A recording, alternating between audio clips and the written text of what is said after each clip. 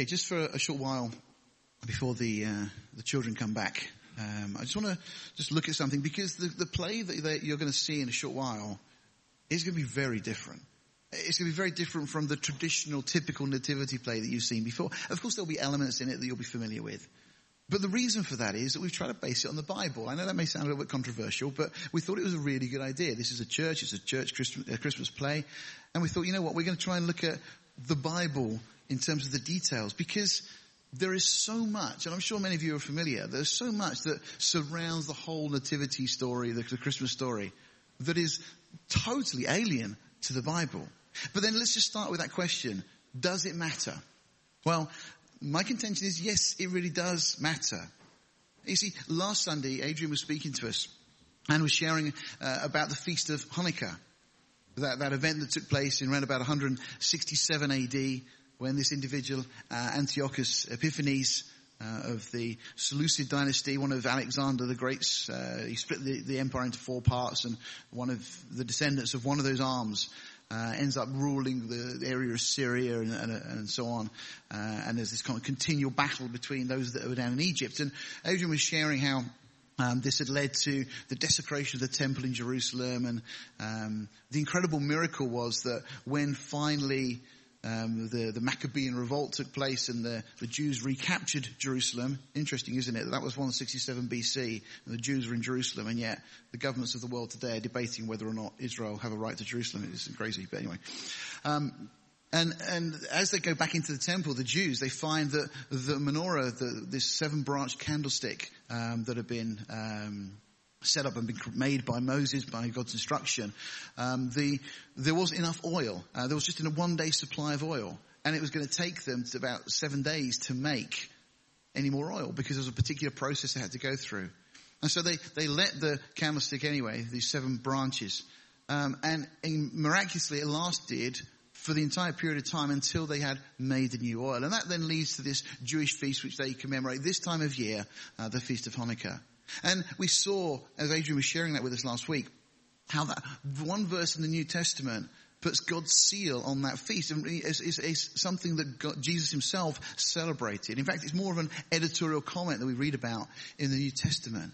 But you start to see how little details validate other portions of the Bible. Paul actually, in the New Testament, hangs the fact that the blessings of Abraham can now also fall upon the church. And he hangs this whole argument on the basis of the difference between singular and plural in the terms of the vocabulary that's used. Now, that's almost splitting hairs. And some of us will say, well, does it really matter? Well, yes, it does, because Paul and Jesus himself actually both build arguments on these kind of things. The entire argument is built on the grammatical structure of the text. Even beyond just the letters themselves, the structure. Interestingly enough, in some of the modern versions of the Bible, one particular one, there's over 2,000 changes from single to plural. And there's 1,600 gender changes. Well, that should give you some cause for concern, because if those details are that important, we need to be a little bit more respectful of God's word. Just for a second, let's consider every other area of life. Do the details matter? Let me just read this to you. What is your tolerance for being off course? Are you okay with a 1-degree mistake? Well, at first glance, it may seem like no big deal. But once you start to see the full possible impact of such an error, you'll probably agree with me that even 1-degree mistake is unacceptable. For every degree you fly off course, if you were flying in a plane, you miss your target by 92 feet for every mile that you fly. And for every 60 miles you fly, you miss your target by 1 mile. That's the problem if you're aiming for an airport, a runway, isn't it? I think you'd agree. For a mile off your runway, it's a bit of a problem. If you're flying around the equator, you'll land almost 500 miles off target. That's just being 1 degree off course. Yeah, my point is, in every area of life, details matter. You know, and just consider, for example, forensic investigation. You know, an error in analysis can actually lead to the wrong person being imprisoned. The details really do matter. You consider a doctor or a consultant. I mean, sadly, we hear so often in the news, don't we, of doctors or consultants that have actually misdiagnosed things, and it can be life-threatening. A surgeon, they can't afford to make mistakes. There's not, well, it doesn't matter. A helicopter pilot, Yeah, there's so many examples that we could give in life. A musician. And you're thinking, really? Well, this came from a conversation I was having with Marla yesterday. I've got a number of guitars. I like guitars, you may have noticed. But I've got a 12-string guitar at home. And I decided to get it out. I was tuning it up. And Marla innocently said to me, she said, because obviously there's 12 strings and it takes a little bit longer to tune up. She said, how many have you got to do? I mean, the strings. I said, all of them. It's no good having one string that's out of tune because it would sound horrible. You know, you can't just do, that will do. The details really are important.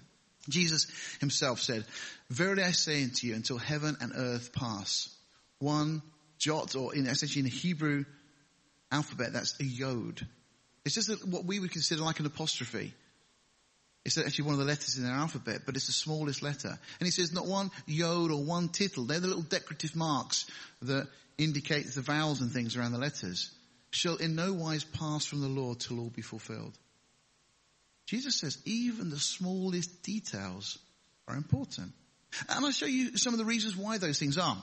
Back in the temple, they had a number of artifacts that were made. This is the temple in Jerusalem. And that big thing that circled there was known as the laver. It was basically a big bath that the priests got into and washed ceremonially to be cleaned for sacrificing and so on. Now, we're given the details in 1 Kings 7:23 that Solomon made this molten sea, or this bronze laver, and we're told it was 10 cubits from one brim to the other. So we're given the dimensions. Cubits typically about 17 inches or so. And it was round all about, and its height was 5 cubits, and a line of 30 cubits did compass it round about. Now, this, critics tell us, is a problem. And I want to show you why details really matter. Because we're given you see kind of the idea of the scale there, 5 cubits tall, about the height of a person, 10 cubits in diameter. But then we're given the circumference as 30 cubits. Now, sure, if you're good at maths, you'll be aware that's given us a radius there of something that's mathematically incorrect. The circumference should be pi times the diameter, which is 3.14. So mathematically, this statement in the Bible, and some people say, oh, it's splitting hairs, but there was a few years back now, one of the respected Muslim scholars debated Christian apologist Jay Smith and used this as his basis to say, look, the Bible is wrong because there's these errors, these mistakes in there. I made a really big thing of it. And a number of Muslims kind of pick up on this and they say, well, the Bible's wrong because, and they'll point to these type of things. Well, interestingly enough, when you look at this text in the Hebrew, in the bottom part of that you can see the Hebrew. I'm not going to go into the detail. But the word in the Bible that was given there for the measurements is misspelt. Now, some rabbi years ago noticed this. And rather than correcting the Bible, they put in the margin the correct spelling. Okay?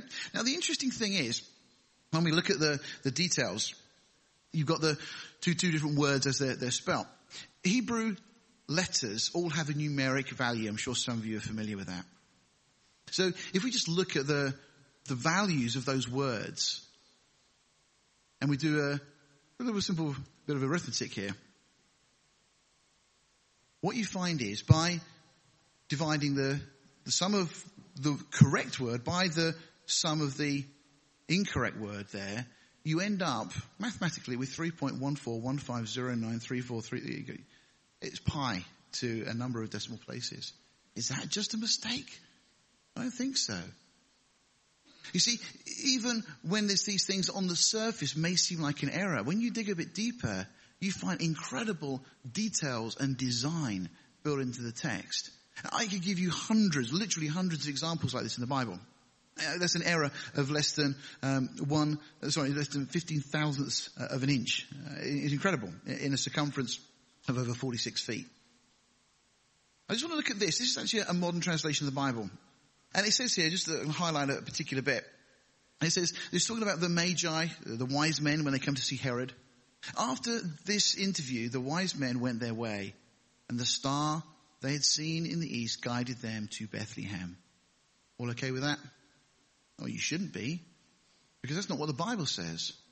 You see, if we actually look, first of all, it wasn't an interview. And secondly, the statement that they went to Bethlehem. This is what the Bible actually says. When they heard the king, they departed, and lo, the star which they saw in the east went before them till it came and stood over where the young child was. Can you show me in that verse where the word Bethlehem occurs?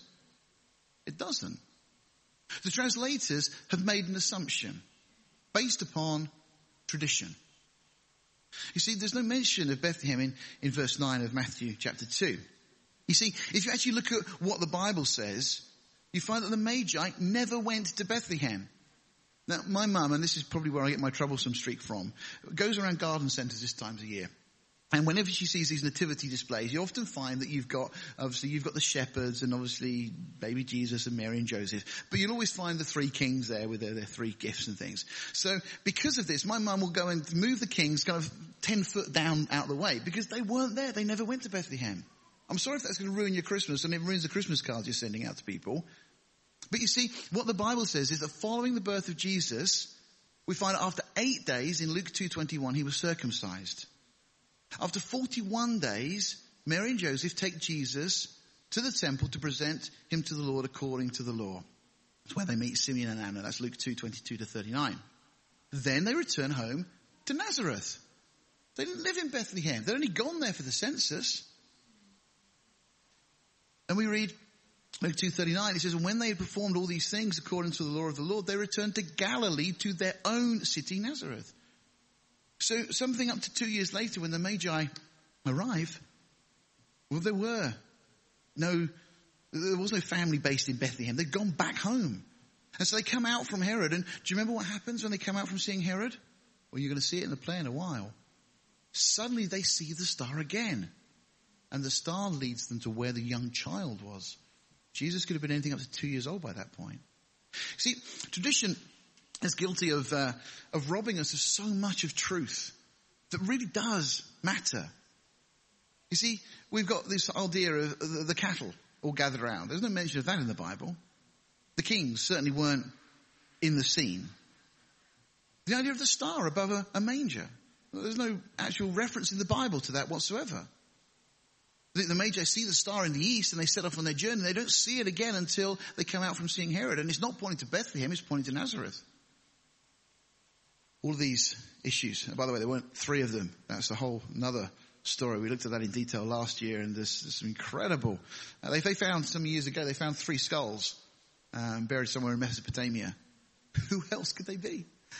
So they got sold for a large sum of money. They're now on display in Cologne Cathedral. Encased in a beautifully gold tomb. The other thing is the whole idea of them being in this cattle shed. You see, Jesus said, you've made the commandment of God by no effect by your tradition. For laying aside the commandment of God, you hold the tradition of men. Jesus says that tradition actually obfuscates the truth. It blinds us to the truth of God's word. And there is no greater example than this than, of course, with Christmas and the whole nativity stories we're familiar with it. I just want to ask you 2 quick questions. Why Bethlehem?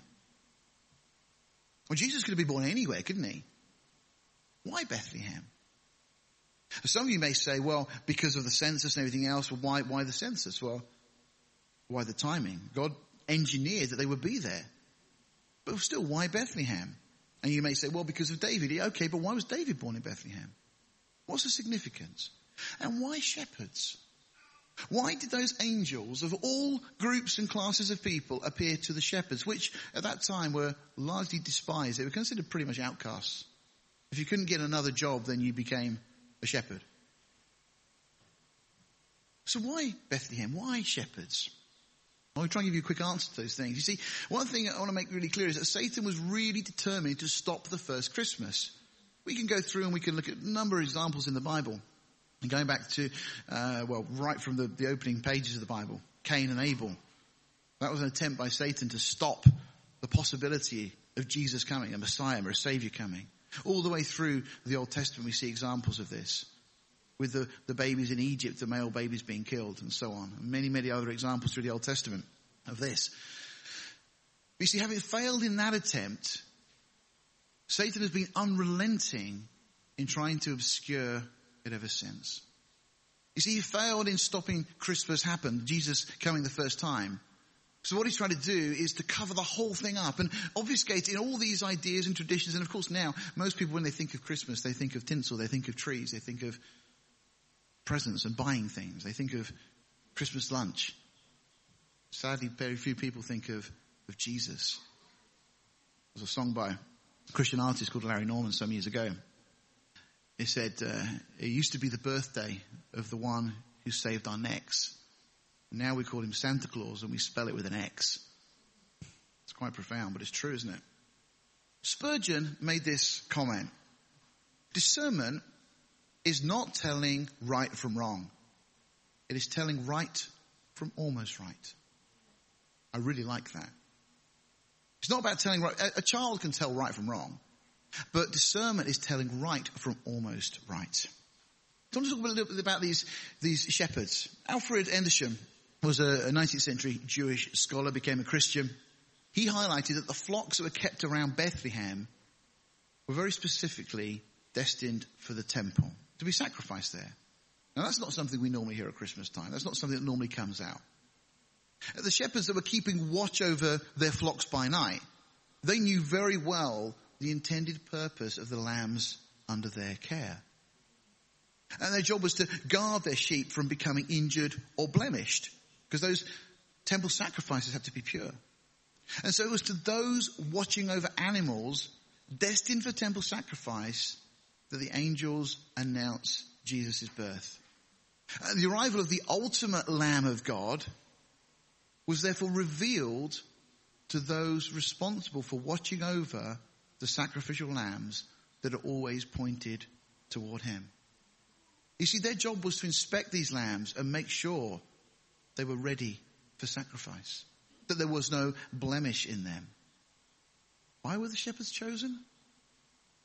They were chosen not to do anything other than to acknowledge that Jesus was without blemish. They came to effectively inspect him. And Bethlehem, of course, is chosen as the place for Christ's birth precisely for this reason, because this was the place that these sacrificial lambs were.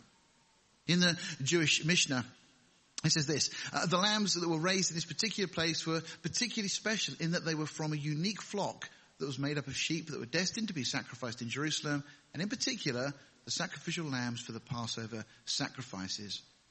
Now we know that the men who kept them were specifically trained for this task. They were actually under rabbinical care and education. They were educated in what an animal had to be like before it could be sacrificed.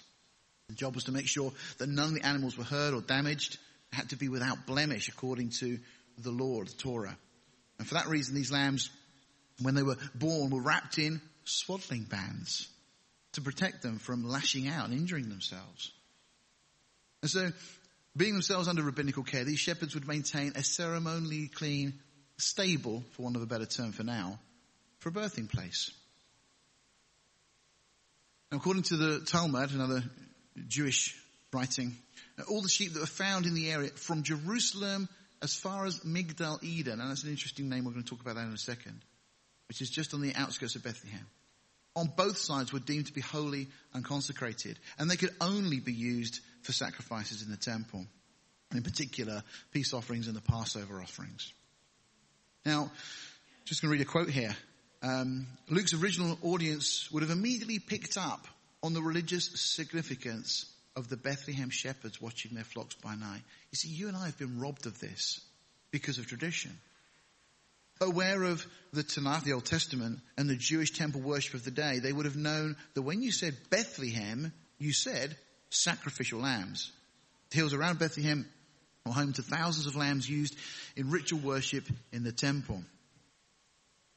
As a boy from Bethlehem, King David would likely have tended the sheep that were destined for daily offerings or used in the sacrifices on the high holidays in these very hills. Interesting, isn't it? David would have looked after these sacrificial lambs.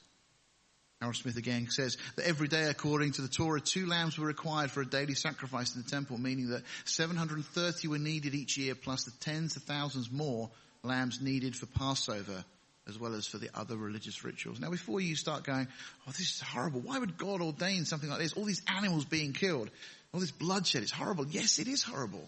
That's the point. Their blood was being shed to atone for sin. That is how repulsive sin is to God. That is why God sent his son to die on the cross, to pay for sin. That's how repulsive sin is. God makes it very clear. We read in Isaiah that God doesn't delight in the shedding of blood, in the death of bulls and goats and so on. It doesn't make God happy. But the whole point is to drive home to us the reality of our sin. And most people in this world think, well, I'm okay. I'm not as bad as that person down the road. Or well, great. Judge yourself by that standard if you want. But God doesn't use that standard. God uses his standard. And God's standard is perfect. That's why we need a Savior. Everyone in Israel recognized Bethlehem as being synonymous with sacrificial lambs. Now, it's interesting because we're told in Luke 2:19 that Mary kept all these things and pondered them in her heart. Well, I bet she did when these shepherds arrived, knowing what their job was, and they come in and they inspect little baby Jesus. I wonder what she was thinking. But she certainly ponders these things. Now, for first century Christians, hearing that Yeshua, Jesus, was born in Bethlehem would have automatically triggered that image of the Lamb of God, Yahweh, who takes away the sin of the world. And with that in mind, it's easy for us to imagine one of Luke's listeners saying, of course the Lamb of God would originate in Bethlehem. All the lambs for sacrifice came from there. We're very familiar with Micah 5 verse 2. It says, but thou Bethlehem Ephrathah, though there be little among the thousands of Judah, yet out of thee shall he come forth unto me, that is to be ruler in Israel, whose goings forth have been from old, from everlasting. So it's a verse we hear every Christmas time. But you know what else Micah prophesied? He didn't just prophesy that Bethlehem was to be the location. He was more specific than that. You see, we know that all the places to reside in Bethlehem were full. And we're told that Jesus was born in a manger. Now, tradition has again told us that some innkeeper directed them to his or to a stable. That's what tradition has told us. Well, the shepherds again were in the field around Bethlehem, we know that. And the angels then appear and they announce that Jesus is born. And they give the shepherds a sign. And this is really significant, as signs are. But they don't give them any directions. Have you ever noticed that? The angels never got directions. It says, and this shall be a sign unto you. You shall find the babe wrapped in swaddling clothes and laying in the manger. That's actually the Greek. It's the manger. That's the sign. They don't say, you need to go to this. There could be anything up to about 8,000 people living in Bethlehem. The shepherds didn't go around all night knocking on doors. They knew exactly where to go from these two things. They were looking for a babe that was wrapped in swaddling clothes. That's the first clue. And lying in the manger. So again, something very significant about this manger. We know that the shepherds were fearful and afraid and no doubt a little bit amused because of the whole thing. But we're told that the shepherds returned glorifying and praising God for all the things that they had seen as it was told unto them. Immediately they recognized what was going on, so it seems. And why would just seeing a baby in a stable next to an inn cause such overwhelming joy? They had no idea that Joseph wasn't the biological father, that Jesus was from heaven, from God. They didn't understand all of that, and yet they come away with a great understanding of what they've just witnessed. It's because they didn't go to a stable next to an inn. And again, there may not have even been an inn, which is another side in itself. It could have been a guest chamber, which is how the word is properly translated, possibly an annex built onto the family home. And the reason there was no room may have been more to do with the ceremonial laws, purity and so on, rather than Bethlehem being just fully booked. There's a number of scriptures that allude to that. But tradition has kind of invented Hotel Bethlehem and an innkeeper. And of course, it's the part in the Christmas play that one child always gets. There's that one line, there is no room at the inn. And that's the only one line they get. And we see it so often in these Christmas plays. Not this one. And we see, of course, the oxen and the cattle and all those things. But again, the shepherds returned glorifying and praising God for all the things that is seen as it was told them. So where did they stay? And what made the shepherds so ecstatic? Well, back in the previous chapter of Micah, we read this, and thou, O tower of the flock, the stronghold of the daughter of Zion, unto thee shall it come, even the first dominion, the kingdom shall come to the daughter of Jerusalem. This tower of the flock is very significant, it's very interesting. It is a watchtower, literally. It's the place here was actually Migdal Eder, that's the Hebrew phrase in the text, the tower of the flock. And it refers to a particular tower that was built in ancient times to watch over the valley on the edge of Bethlehem, to protect the city. But most importantly, to protect the sheep. It was the shepherd's tower. As the name means, the watchtower of the flock. Now, several of those towers are recorded in the Bible. There's some references there if you want to look at them at other times.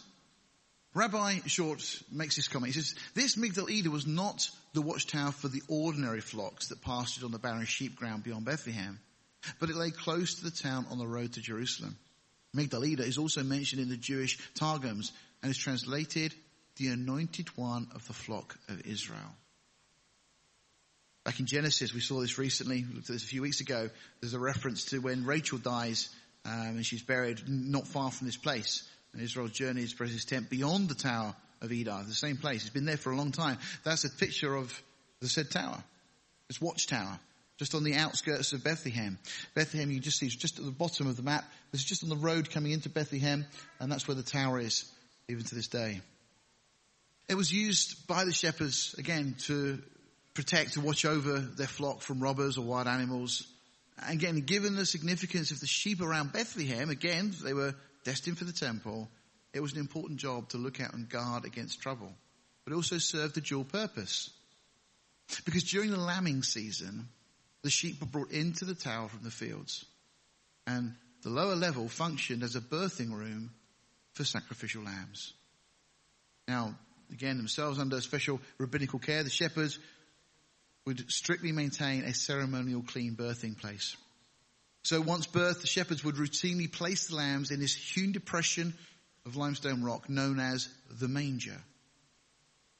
And they would wrap the newborn lambs in swaddling clothes, swaddling bands, to prevent them from thrashing about and harming themselves until they calmed down, and so that they could be inspected for quality of being without spot or blemish, and thus eligible to be offered up in the temple.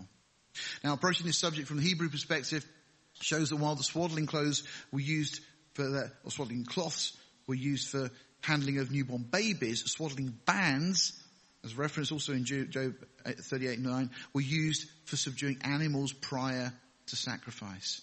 See, the details are very specific in the Bible.